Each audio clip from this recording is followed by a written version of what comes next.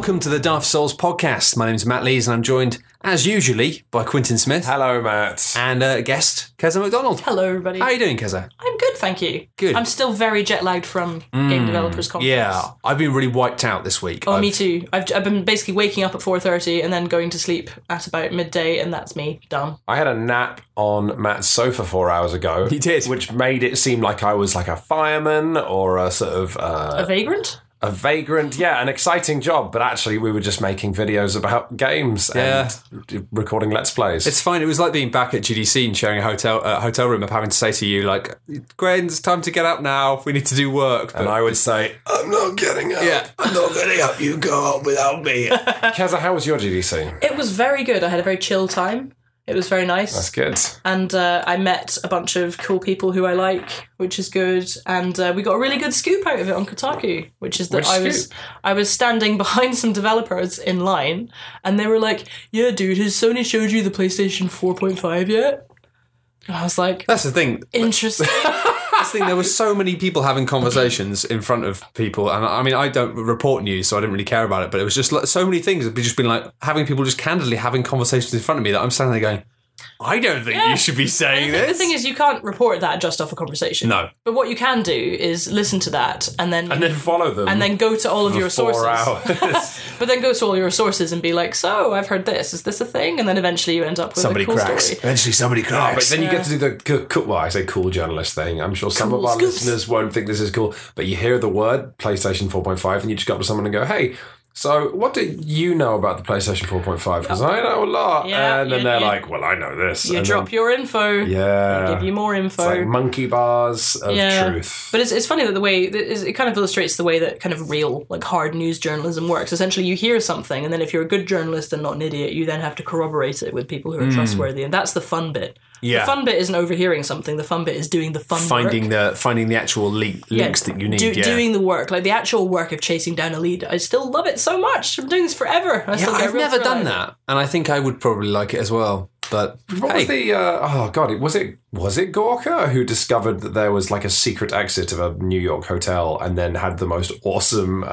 heist piece of journalism of just trying to locate the secret subterranean celebrity tunnels beneath this Oh, so cool. I don't know if that was hotel. Yeah, that sounds feasible because those things have existed in all sorts of forms for many years. Yes, and it was the case of them going to like every Chinese. They knew it came out of a Chinese restaurant. They were going to every Chinese restaurant and trying to like bribe the people that were that's like being like, That's awesome. "Is there a secret tunnel under your restaurant?" That's kind of what gets me excited now, because 3/4 of all the writing on the internet is, here's a thing that I feel.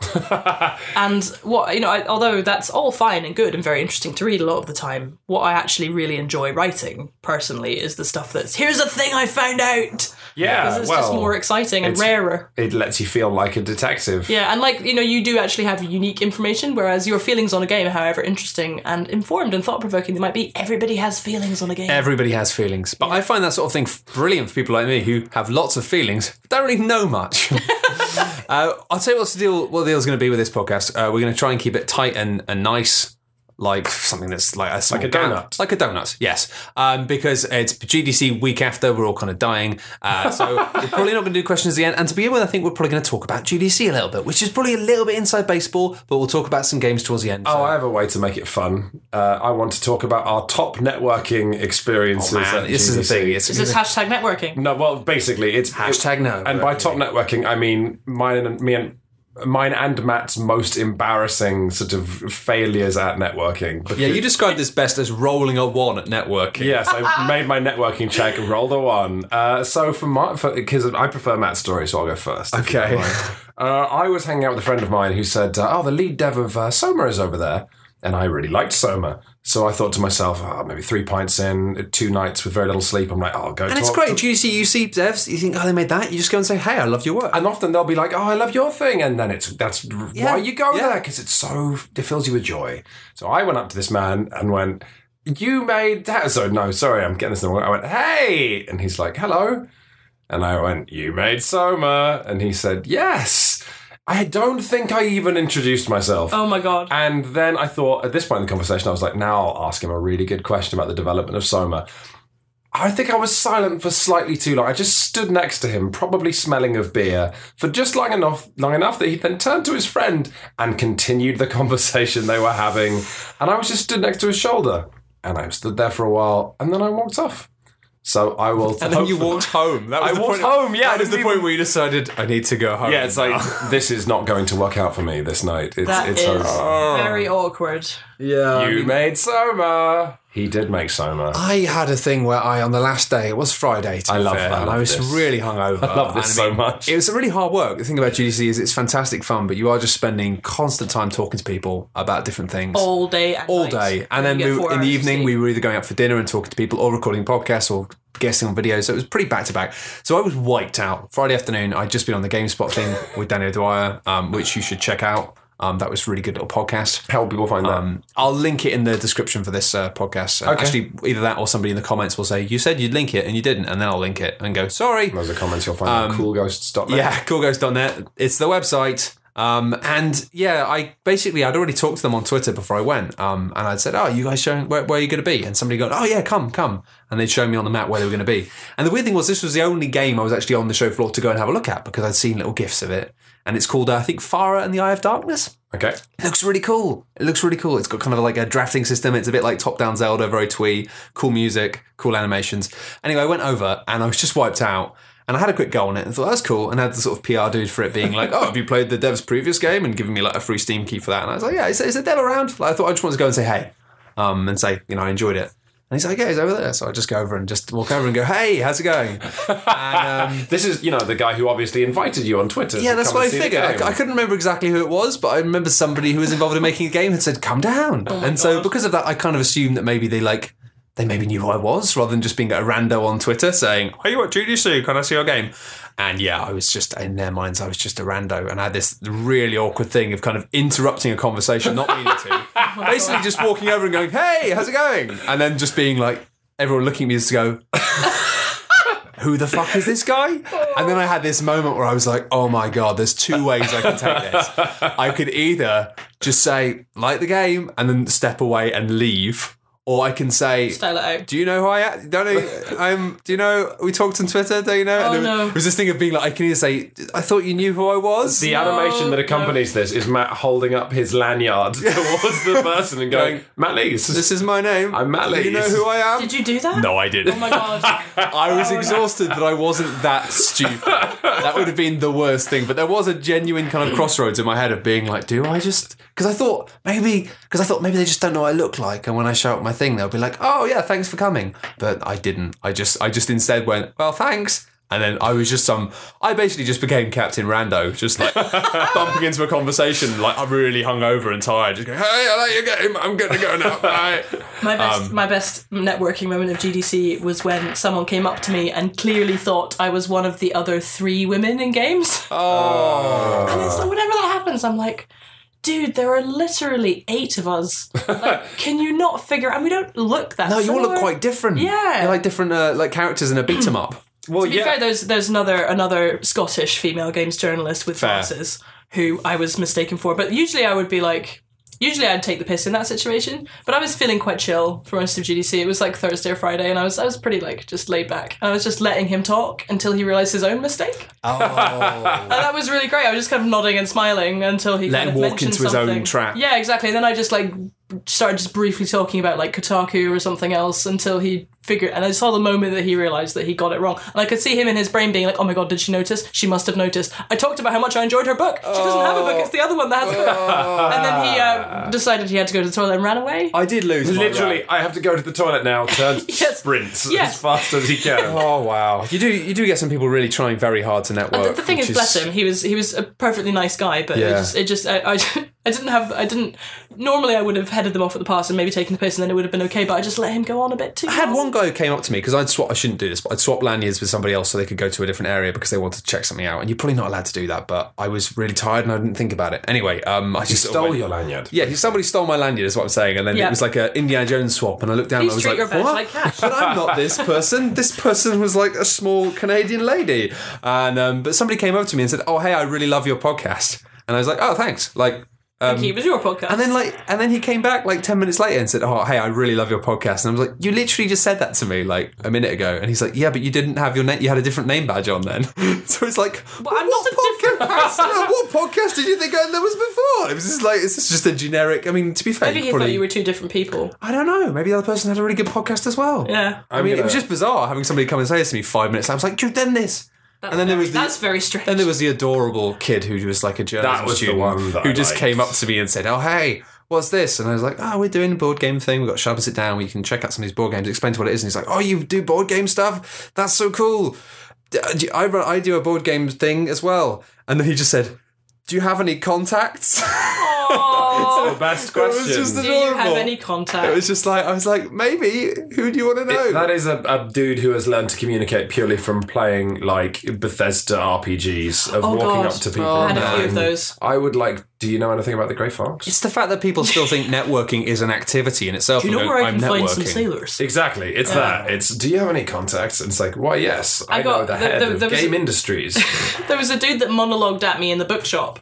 He was very sweet, but obviously not like I should have gone to the GDC enormously bookshop. socially experienced. I should have left the board game lounge. The thing that was adorable about the boy who wanted contacts in the board game industry was, I said, "Oh, well, there are a bunch of board game companies." And I said, "Well, I guess the biggest board game company in the world is Asmodee Fantasy Flight, and they're based in Minnesota." And he's like, "Oh, I live in Minnesota." And I was just like, "Are you fucking kidding? Like, do you really like? Why am I here? You don't need this." Like, but yeah. So I was monologuing. Oh, yeah, a dude in the bookshop just came up and just literally tapped me on the shoulder. I turned around and he went, "Hello, Miss McDonald. I am." And then he launched into like a 5-minute speech. It was very nice, actually. It's very sweet. But he literally just monologued right at me. And then at the end, he just sort of said thank you and walked away. And I was like, that wasn't an interaction.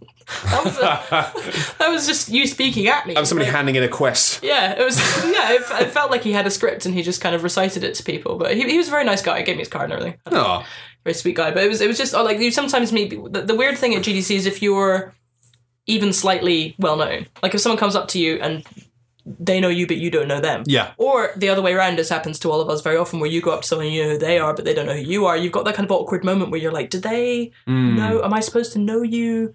Do you know me? The thing I still find for that is when I'm at GDC is because you have like so many different tiers and layers of people walking around. You do have a lot of the bigwigs just wandering around, and I always forget because I spent so much time watching footage of them when I was doing the abridged conference. You don't know them. I forget that I don't know them.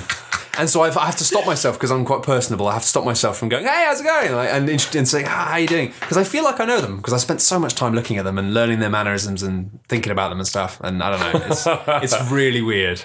But yeah, there was some really cool. I used that technique on Jeff Keighley once. I just went up and went, "Hey man, how's it going?" Never met him. And he's like, "Hi, how are you?" Like he's such a pro, that guy. He like really pretended really well that he knew me. Yeah. It was really nice of him. And Thanks, actually, Jeff, if you're like listening. Major Nelson's very good at that as well. But to the point it pissed me off years ago because I had never met Major Nelson before, and I just went, "Hey Major, how you doing?" He's like, "Great to see you." And I was just like, You don't know me. We've never met. That's rude. That is a honey trap of socialising. I disapprove. But that's only because that was at that point. It was like, to me, it was like a laughable joke that I might know him because I was a nobody and I was pissed. And now you're a medium buddy.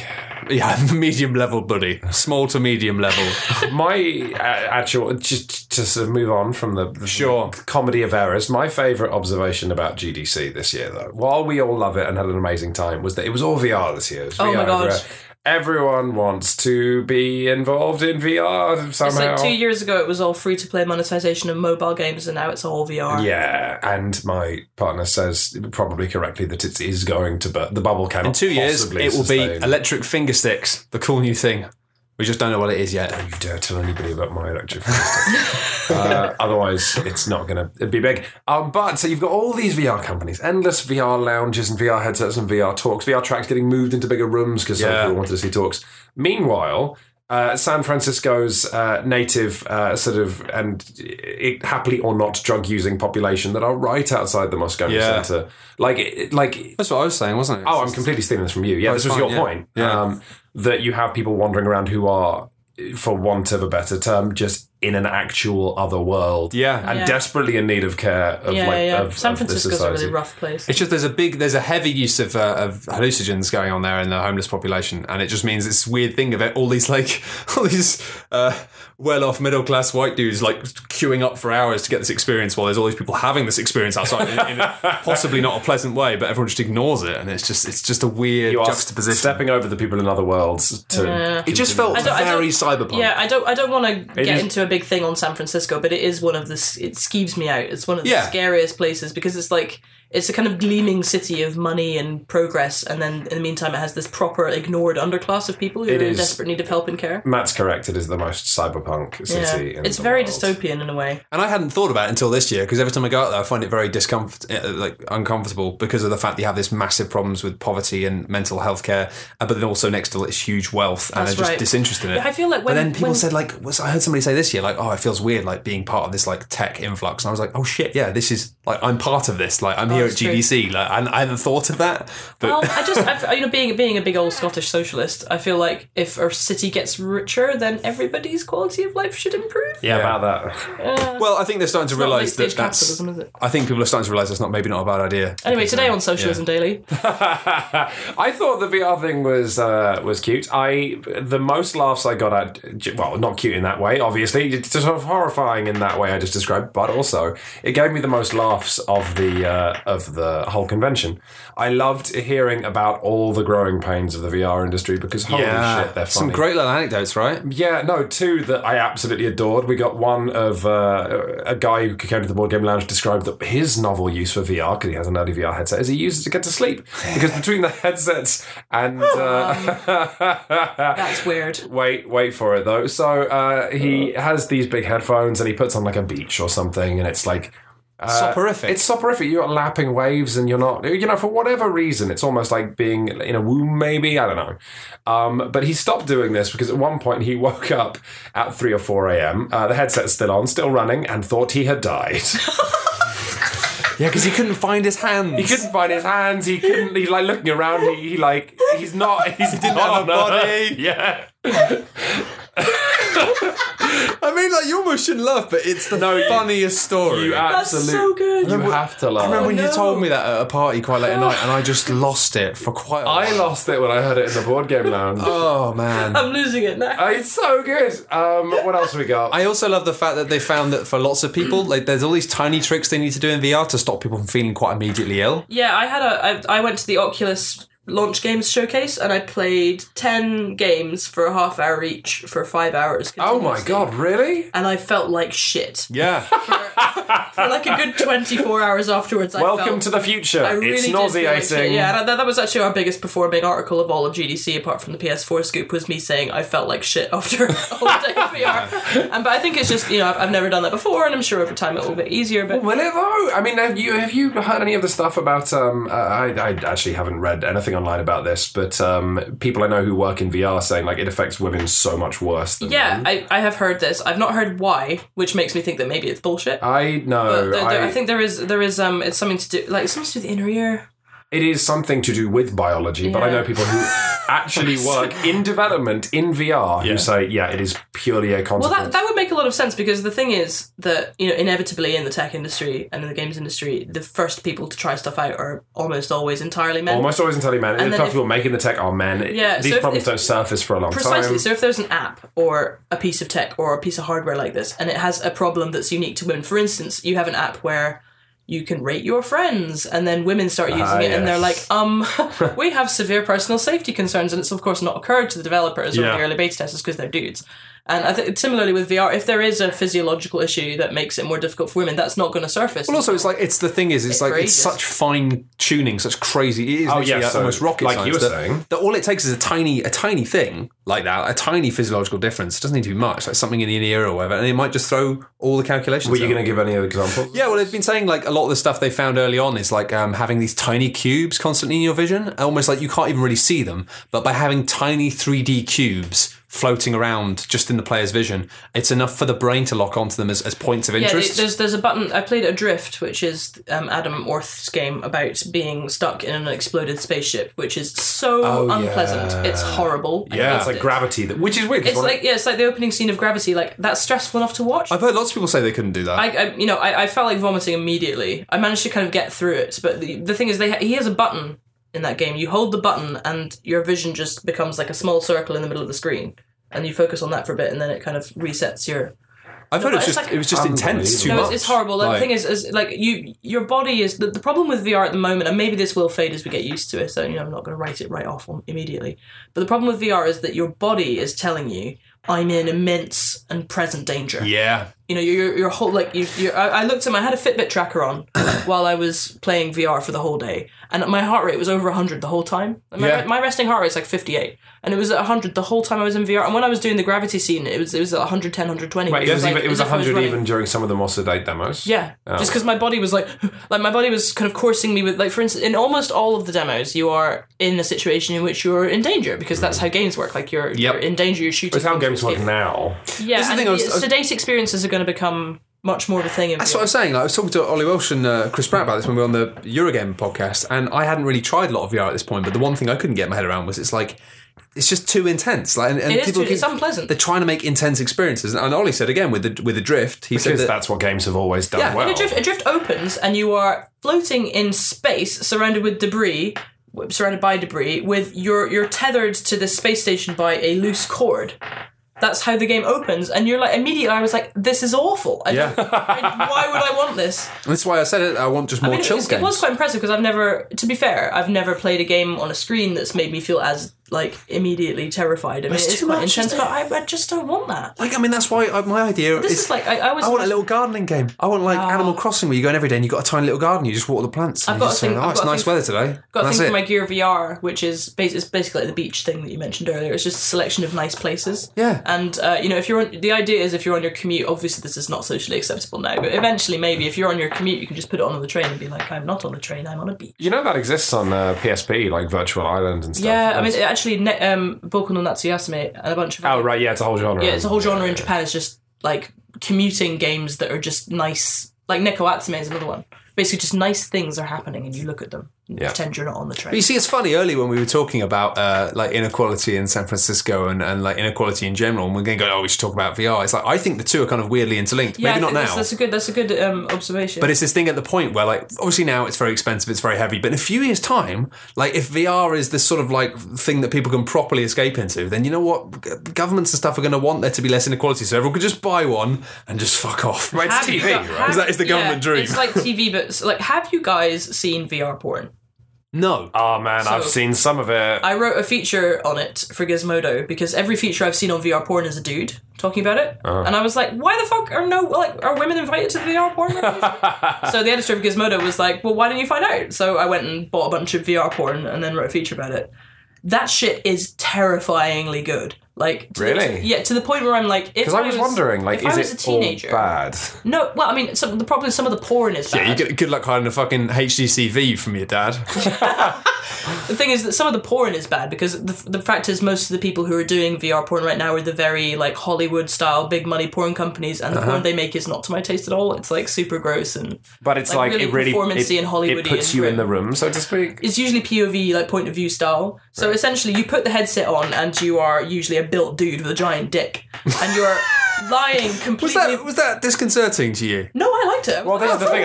My head immediately went to, it's let me be a lady. Well, it's very interesting stuff. If you're, depending on your preferences, it's very interesting to be put in a different body.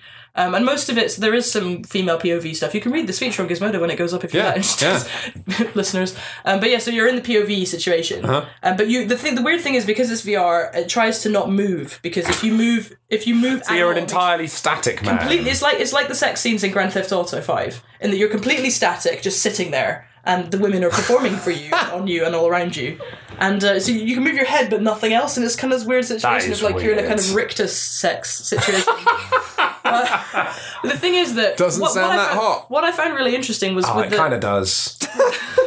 with the mainstream stuff, like, I'm not going to mention the brand names, but there's a particular brand and the women in those films are performing really well to the camera. Sure. Like, they're looking at you, they're talking to you, they're like in your face. It's quite disconcerting, actually. They're right up in your face and they're really performing. But then when you switch to the female point of view from the same company, the dudes aren't performing. The dudes are just like looking at their own penises or like somewhere above your head, or like, and the thing is, when you've got the headset on, the urge is for you to just be like hello, and like, waving, because they're just sort of looking at the wall or whatever, because they're not used to having to perform, because the focus on them in their normal porn acting life, the focus is not on them, the focus is on the woman, and they're just there to be a stunt. Oh, you gotta give us a link when this article goes live so we can tweet it on the Cool It's Ghost super account. interesting, in my humble opinion, but the gay stuff is good.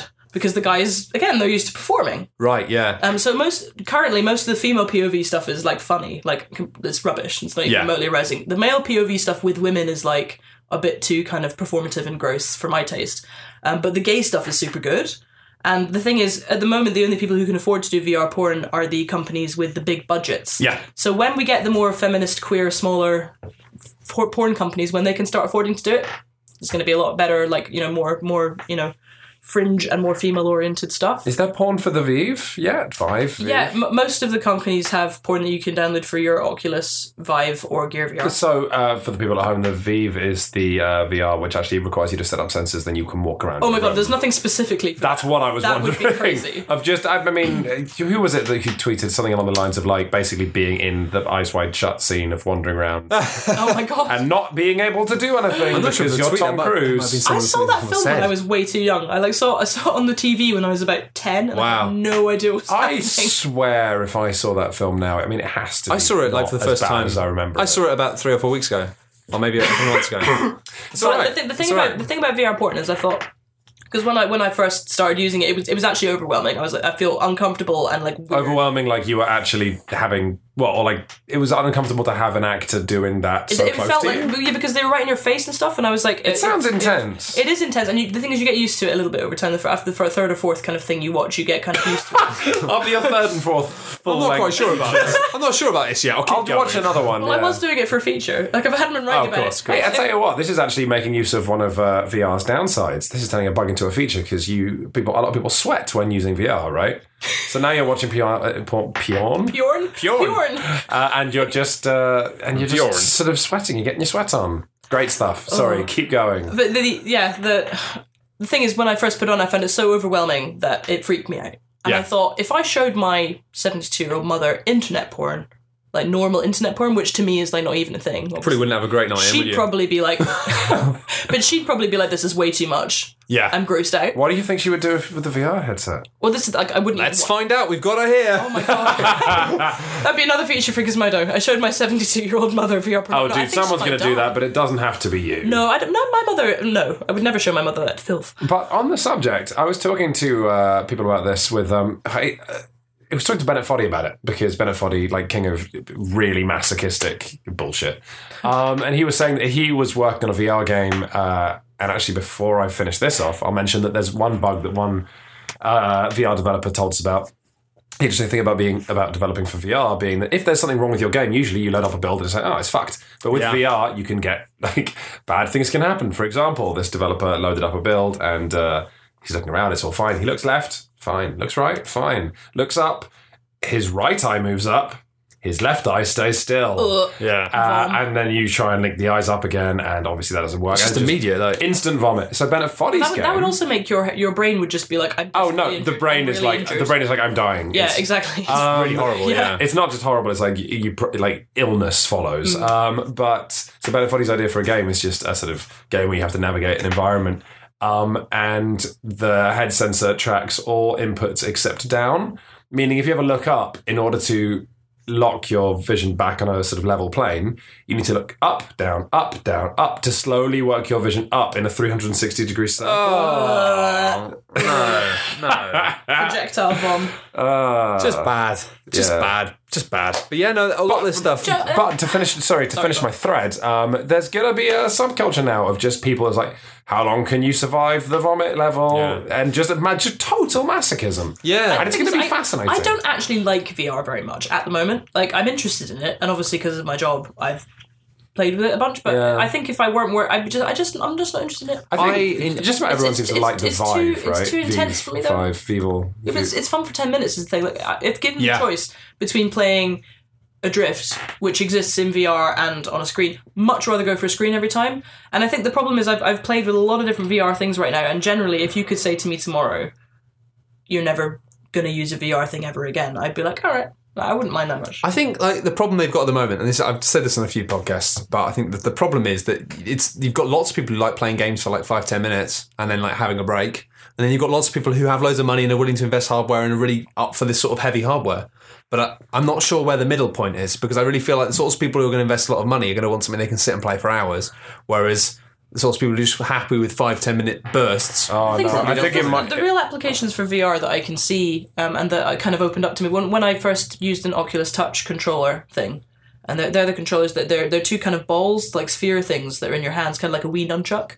And but they sense where your fingers are, so you can grab things, hold things, point. When I tried that demo, and all I was doing was sitting in a room, like a normal like Matrix style room with a bunch of stuff, and there was another person sitting opposite me who was in a different room. And we were just like chatting and picking things up and playing ping pong and throwing balls to each other. Oh, so it was like sort of Skype, but it was Skype, but in a virtual space. That was when I thought this makes sense, because I have a lot of friends who live in different countries, and the idea of in 5 or 10 years being able to just be like, oh, shall we Vive, and being able to just put it on and then just have a normal chat like he was sitting next to me, like we are now. That. Brilliant. I do that all the time. But the idea of playing games in it, I played 2 demos on the Vive and Vive. I wish I did some sort of crib sheet for this. Well, I've been switching liberally between Vive. Yeah, you have. If you have, then we've got no hope. Yeah. So I played 2 things, and one of them really impressed me. The other one was just kind of a bit of fun. One of them was like I think it was called like End of Pier Games or something. It was like a pier thing, and it was basically like loads of little like kind of pier style arcade machines like Whack-A-Mole and throwing the basketball through the hoops. And it was kind of a fun little thing, but I found the interesting thing that happened to me immediately was the fact, because my brain was looking around the room, I really felt like I was in this large room on my own, left with these machines. And something about being left with these little like coin operator machines on my own with no one there, nothing watching me, made me something about that, it felt real enough for my brain to just react in the way my brain always wants to react in that circumstance, which is to misbehave. So I then started like realizing I was like these tiny rubber balls from one of the games that you're supposed to fire at this chute and land them in holes. I started picking them up and throwing them through the holes of the Whack-A-Mole machine and just being like picking up the basketballs and throwing them behind me and just letting them bounce around the room, and just like I was like having way more fun just like fucking up with this stuff and just being like, I'm going to cause trouble. Although it did mean I'd punch someone in the back of the head because I didn't know they were there. And this is like so that's the other thing about VR is you don't like the other thing about VR porn as well. Like imagine your mum walking in on you with it's not what it looks like. Or maybe it is. There's an apocryphal story about just imagine like waking, like you take the headset off and she's just put a fresh cup of tea for you. That is the story that everyone tells of the gentleman with the headphones listening to an album alone in his room. And then he wakes up and there's a mug of tea there. Yeah, but he was wanking as well. Yeah, that's the key part of that story. you missed Otherwise, it's just like, thanks for tea. But yeah, so that was kind of fun, and I found it really. The weird thing about that though is I got really into the final thing of the pyramid, which was just one of those machines where you try and grab a toy. Oh, the grabber machines? The UFO catchers. And it was equally fucking annoying. But because I was putting fake coins in the machine, I kept doing it, kept pressing the button and kept trying to get a fucking teddy bear for ages, until eventually I got so angry that I got actually quite frustrated, because then the natural thing I wanted to do was to grab the machine and shake it. Not with any hope of doing anything, but just out of sheer frustration. And as soon as I tried to grab it, it just went, as if to go like, you're out of the bounds of like, you shouldn't be doing this sort of thing. But I was like, fuck you. But the thing I went nuts for was called Space Pirate Trainer. And basically, it's a game which trains you to be a space pirate. And that was the first thing. Of course, yes. Yeah, but that was the first thing as well, where I was like, actually, this is doing something which I've never seen a game be able to do. And it was mainly due to peripheral vision. The idea that both of your hands with the Vive controllers, you had these 2 guns. And you could like change what the guns were, like machine gun, submachine gun, pistol, by like flicking the little wheels around on the controller. It all felt very slick. But basically it was these tiny little like Star Wars style drones almost that would fly around.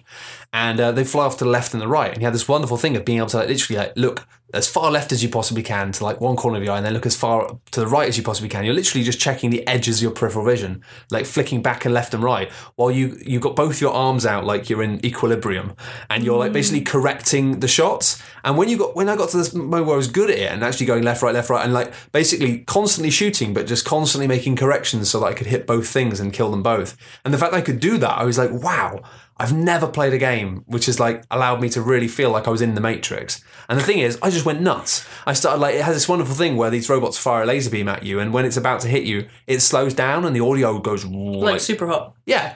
But then it means you see it coming towards you, and then you can either just step out of the way. But obviously, what I was doing was lunging. I was like doing some proper Neo stuff of ducking and lunging, and then as soon as it went over my head.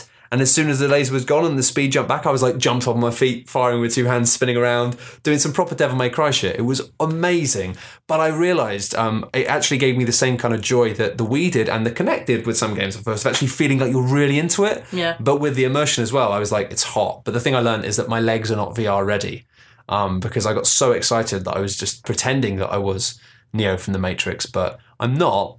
And my legs really hurt for about 48 hours. I have to say, I've been really glad I've been going to the gym when I was playing a game called Dead and Buried, and it's like a gunslinger game where it's like a 2v2 shooter, right? And so there's two of you on one team, two of the other, and you're on either sides of a big saloon, and you spawn just somewhere in the saloon, and you're probably near some cover, and you have to run over to the cover and dive behind it physically, and then pop up and shoot. So I was on the floor in real life, leaning out from behind a pillar, just shooting pew, pew, pew. And but you had to kind of duck up and down a lot. There was a lot of kind of standing on your haunches. Yeah, a lot of squatting. Squatting is it? Whole bunch of squatting. Squatting will kill you. But I think that's the thing that excites me most about VR. If they have loads of these games that are specifically made to be well, technically, yeah, you're a cowboy, or technically you're a space pirate, but basically it's fitness. That would be bad. There's going to be the other cool game. Sorry. No, there's just going to be a whole 10, 15 years where all of us have swole thighs and nothing else. But just the thighs. The other cool game I played was I played a few, but the other coolest one was imagine any kind of shmup. Mm-hmm. Oh, I've heard about this. Yeah, Ikaruga, whatever. Yeah, I've heard about this. But your actual hand is the ship. And you're in 3D space, and you can move around the room. So to avoid the bullets, you're moving your actual hand around into the spaces between the bullets and shooting, and you can kind of duck and sort of crawl and stand up on the other side and perspective shift. So it's it's a shmup, but in proper. The idea of actually the boss unleashes his super, and to avoid it, you have to lie on the floor is awesome. I did do that. Yeah. Oh, yeah. Or just quickly scan the room to find where the gap is. Yeah, it's where's the gap? It's almost like a hole in the wall, right? Yeah, the gaps were. You had to kind of weave carefully around the gaps, but I also noticed that if I just lay down on the floor, I would miss all the bullets. So did I ever tell you about just lie on the floor the whole time? Did I tell you about the first time I ever tried Oculus Rift? Maybe not. It was 4 years ago, and I was at EVE FanFest, and it was EVE Valkyrie, which is a cockpit dogfighting game in space. And so I was standing up, and I was the first person in the room to try it. It was the first time I'd ever. It was an Oculus Rift DK1. I was so excited. First VR game I'd ever tried. And I was in front of a room full of people, and they gave me the headset and strapped it on and everything. And I was like, fuck! Because it is amazing the first time you go into VR. And the problem was I sort of looked around excitedly at the cockpit, looked at the ship, looked at space, lost my tiny mind. Then I looked down, and in the game I was sitting, and my legs were sat. And so I looked down, and then my actual legs and my brain just went, nope. And I fell over. I was standing, and my legs just couldn't understand what was happening. Wow. So my legs went out from under me. I fell over in front of a room of people. The story that was always getting passed around at our convention, or stories, were all to do with The Walk. Oh, God, Which was, you do that one? Yeah. I couldn't do that one. The guy had to hold my hand. Right, It's based on the film, right, where it's walking across... I physically couldn't do it. Yeah, lots of people said that, yeah. It's a VR representation of a tightrope walk between the two Twin Towers, except because that distance is hundreds of feet. It was hundreds of feet. You only have to go a little bit. You only go 20 feet and it turns you around. But yeah, they have a wind machine blowing, and the thing being 20% of people... I did that at GDC. I genuinely couldn't. Yeah, 20% of people can't even take the first step, which is interesting. And we had one of our volunteers at the Board Game Lounge, Ben, took a few steps out, and he was nervous, he describes, but he walks. And once he's walking along the wire, they literally tape to the floor, so you can feel it with your toes. Once he was walking, he was actually completely fine. And then one of the devs goes, why don't you try looking down? Yeah. And he looks down and just falls over. Yeah, a lot of people fell over playing that demo. Yeah. I had to get the dev was a Kotaku fan, oddly enough. And so I was standing there with it on, like looking at because the thing is, once you start, you know in your brain that you're not actually there. Yeah. But your body's just going, this is terribly dangerous. Stop. What are you doing? Moron, stop. Danger. Ah! And so I was like standing at the edge of the wire, and I physically couldn't. I couldn't make myself take a step. So the dev grabbed my hand in real world, so I couldn't see. Yeah. Grabbed my hand and yanked me forward. And I genuinely thought I was going to die for a few seconds. Again, it's brains, eh? It's I fascinating. mean, he was gentle. He didn't yank me, but he gently pulled me forward.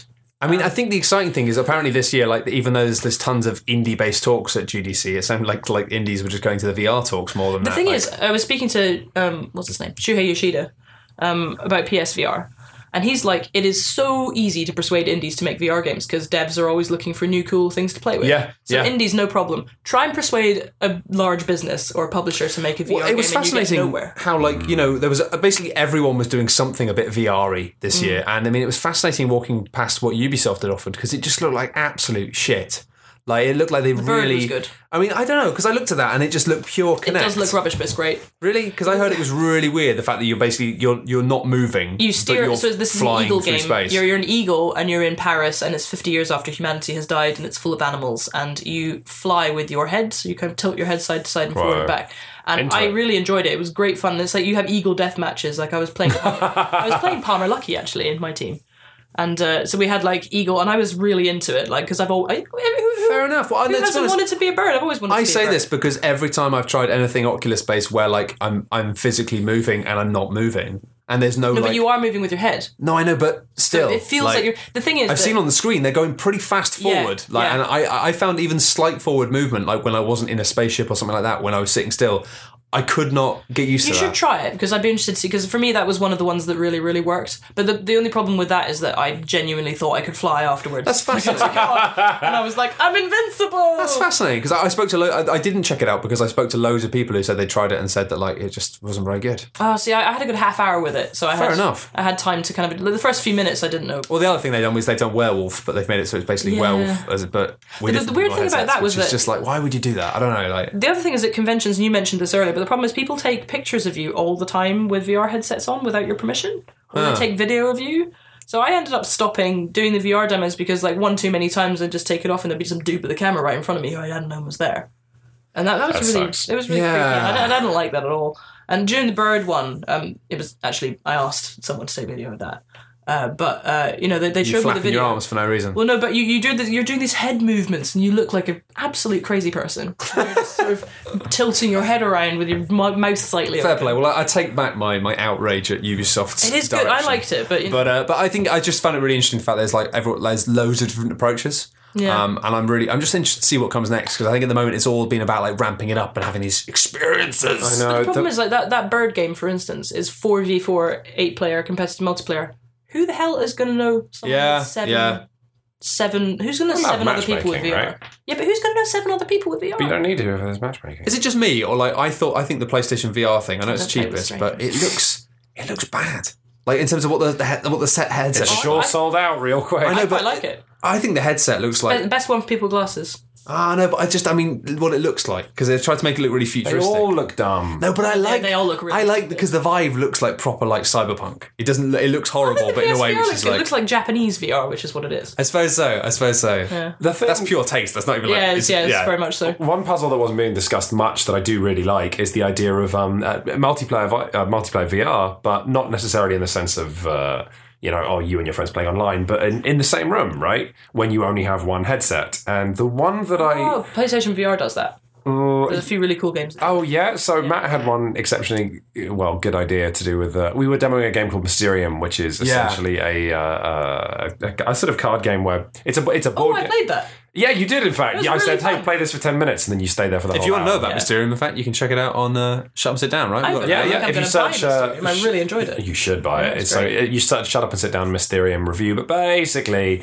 it's a whole cooperative game, bunch of psychics living in a house. There's a ghost player who can't speak, and the ghosts give people dream cards to guide them towards murderers and suspects and stuff. So it's you going, I dreamt of whales flying through the sky. What the hell does that mean? Yeah. But Matt had an idea of like, hey, if we do this in VR, then you have one player who is just a medium and then a lot of players standing around them, like trying to discuss what the hell they're seeing. So you're and seeing stuff and you're having to like convey them. Seeing super trippy, really good. weird, awful shit. Because that's in every horror movie ever.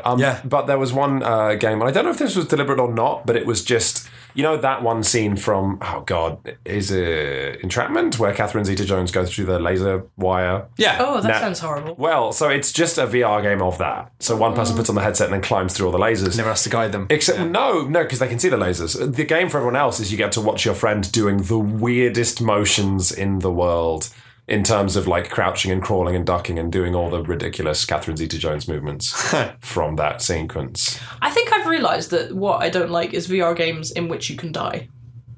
Like, at all. In which you're in any danger. Mm-hmm. At that point, I'm like, nope, don't like it.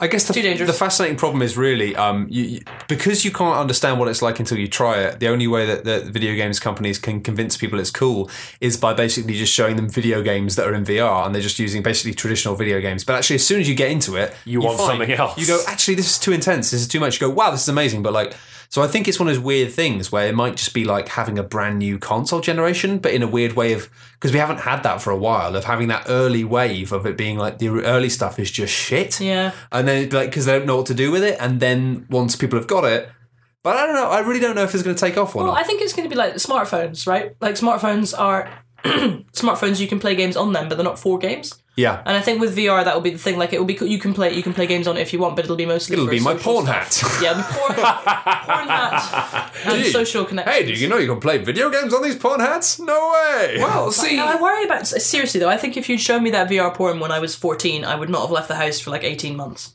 Yeah. I'm really worried that that's going to actually happen to but you know, I know more than ever I agree with you, but we have been mounting this argument against people who's like, well, you know, these video games are very addictive. For our whole, you know, we've been... To be fair though, internet porn did kind of fuck up our generation a little bit. Did it? I think so. I mean, it got redressed, but we're much more visual than the pre-internet porn generation. We have different expectations. Some of it's been good, but some of it's also been bad. Like, oh, sure. So we're more sexually aware, but also our expectations as to what sex is are different. Yes. That's in a nutshell. Yeah, but you know, this is something, as you know, as a woman of that generation who has had to interact with straight men. Right. Like the differences are pretty large compared to the pre-porn, pre-video porn. And I think the VR porn generation, unfortunately, you're just going to have a bunch of teenage boys lying motionless. Like, come on, then. This is how it works. Yeah, I lie motionless, here, and you like, and then stuff happens. do all the things. Where are all the other women? There are usually more women than this. But can you imagine how disappointing actual like rubbish young teenager sex is going to be if you spent 2 years looking at VR pornography with professionals in it? Yeah, that's a good point. Because that was already a problem with internet. But we can't fall into this trap. We can't become every old generation ever that is. No, Quins, we must. I know it's our destiny, the cycle must continue. I feel like this is the first time I've ever really felt what my parents must have felt like. Though. Sure. But because VR is so far into me, and I'm keeping an open mind, but I do have serious reservations about its usefulness in society. I mean, it will have uses in society. It will also be deeply useless for a lot of ways. Well, yeah. I mean, if I feel like if anything was going to derail humanity, it was going to be the internet. Yeah, I think. I mean, I'm not apocalyptic about it. I think there's going to be some problems that will be caused by VR that will be unique to the generation that grew up with it. Sure, but and they also have some advantages. But just like us moving towards a digital society has caused people to value like objects and going outside in a weird way more than they did in the 80s and 90s. I think that true, VR is also going to cause people to value going outdoors and but real sex. Do you not think we're actually going to have like almost a split society of people who, you know, are like realists versus VR? You know, the funny thing is, this is just my science fiction. But I mean, those people already exist on the internet, right? People who just exist on the internet. That's again. true. And people who refuse to. People who are just like, I don't do social media, I don't do anything like that. That's very true. But in VR, that's going to be a much starker contrast. The funny thing is, 10 years ago, I would have been like, no, Keza, no, that's ridiculous. That's too cyberpunk. But now everything is so cyberpunk. Oh my God, the world's so dystopian right now. Yeah, especially, San Francisco with the VR taking us back full circle. Yeah, San Francisco with the people walking around outside who are in desperate need of healthcare. Again, the reason we were at San Francisco and GDC was we were there for Shut Up and Sit Down to which show is off, a physical board game. And it felt this year was busier than last year by quite a margin. It was. And I really feel like one of the reasons that we're at the moment, you know, board games are seeing this massive resurgence across the world. They're getting really popular again. And I think it is because it's almost self-medicating. It's the fact that people know, they might not know this explicitly, but everyone knows that they spend too much time just with screens and not enough time with people. Yeah, I mean, there's certainly been a backlash. There's certainly been a backlash for, I mean, certainly as I was a digital native teenager, I spent all my time on the internet. constantly. Yeah. And when I turned about 22, I sort of started being like, You know what's funny? Yeah, the three of us actually all, like, as we, sort of approach like mid to late 20s, suddenly started caring a lot more about going outside, about physical stuff, about... It's true, Like, yeah. I still love video games, but what do I do in my spare time? I like playing board games. I like cooking. It's all these things of being I do, like exercise. Yeah, I do that's the actually- thing. I honestly think it's, as you say, like we are just getting further and further this stuff, and VR is the next step to that. But I think most people, there will always be extremities, but I think most people automatically counter it and automatically balance out their life and just spend more time like purposefully not doing. So I think what we'll see is that VR will become popular, but then probably also will be a trend of people just like purposefully not looking at their phone for a long time. That's and very, very stuff. interesting. I wonder how this is going to pan out. It'll be interesting to watch, won't it? Yeah, people will start doing mega sports, which is like sports, but you're twice as outside. I don't know, but it's going to be interesting. Anyway, It's just nudity, right? yeah, it's Being just, twice as you're outside twice as sounds like a outside. euphemism for being completely naked. I'm twice as outside. Now I've taken off clothes. Quite like that. It's good. Thank you very much for listening to Yeah, Dust thank you very much Souls, for listening to everybody. Dust Souls. This has been an episode where we've basically just talked about GDC and VR. That's Hey, fine. This has been a very interesting conversation. This has been a really great podcast. And hey, you know what, people at home, if you want to support this podcast, if you might have noticed, there's no adverts. There will never be any adverts because true. we're entirely a Patreon-supported podcast. Yeah, it's true. I was part of coolghost.net, so you can go to patreon.com/coolghost. But just pop over to coolghost.net. Pop over to coolghost.net. I got it right the second time. And just say hello. There will be, if you're watching this on YouTube, there'll be a link in the description which will take you to the conversation thread on the website so you can talk about these things. Obviously, let's keep it I bet we're going to get we're going to get a really good discussion around Keep this it a bit podcast. light on the porn discussions, but yeah, pop over, say hello. Porn. That's fine. That's fine. Porn. Let's just not get into too much detail. Did you see the Kickstarter for the device, which is just like, it looks like a car engine, but you put your penis in Oh, it? the Robo Pussy. Yeah. Wow. Is that the name of it? No, that's just what I call it. Okay, yeah, no, it had a classy name. So they have one of the companies called Virtual Real Porn or whatever they're called. They have special devices where the device, you basically link it up to the video in question, Yes. and it syncs up with the video. Yes, So there's... that what is happening in the video is what is happening to your dick. And then there's the whole subject of teledildonics, which we'll be That's it. talking about exclusively next week. I am so glad I ticked the box that said this is an explicit podcast. Otherwise, bye iTunes. You can do it individually per podcast. Oh, useful. cool. But it's mostly explicit, let's be honest. If you would also like to read a very interesting thing about video games, why don't you have a look at Kotaku.co.uk, which I edit, and I pretty much only put interesting things on it. Yeah, it's like it's a more specialist stream of Kotaku where the better stuff is available. Right? I mean, I thought that's what you were implying. I don't. Okay, wait, fine. That's what Quinn It's said. just more UK oriented. I'm sorry. Put it that way. I'm a snob. I prefer Kotaku.co.uk, and you should go because Keza does great work there. Thank you very much for listening to the podcast, and we will return probably just to talk about video games next week. Porn. No. Porn. No. Bye. Bye.